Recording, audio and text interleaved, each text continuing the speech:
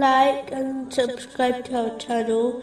Leave your questions and feedback in the comments section. Enjoy the video.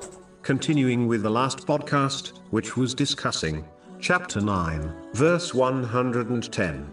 Their building which they built will not cease to be a cause of skepticism in their hearts until their hearts are stopped. Specifically, it was discussing a narration found in Jami' Tirmizi, number 1205, which advises that the lawful and unlawful are clear. In between them are doubtful things which should be avoided in order to protect one's faith and honor. All other things which are not obligatory and create a doubt in society should therefore be avoided. Allah, the Exalted, will not question why someone did not perform a voluntary deed. Instead, He will ask why they performed a voluntary deed.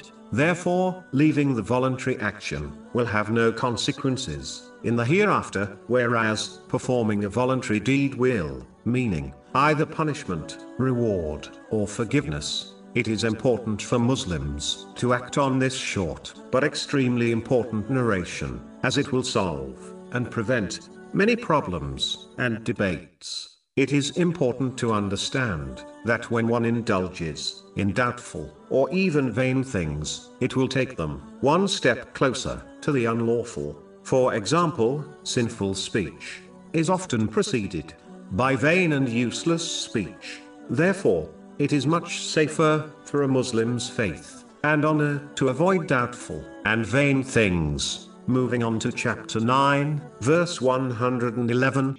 Allah has purchased from the believers their lives and their properties in exchange for that they will have paradise. Muslims can be split into three groups. The first group are the best and consist of the Muslims who hand their lives and possessions over to Allah, the Exalted, and fulfill the purpose of their creation.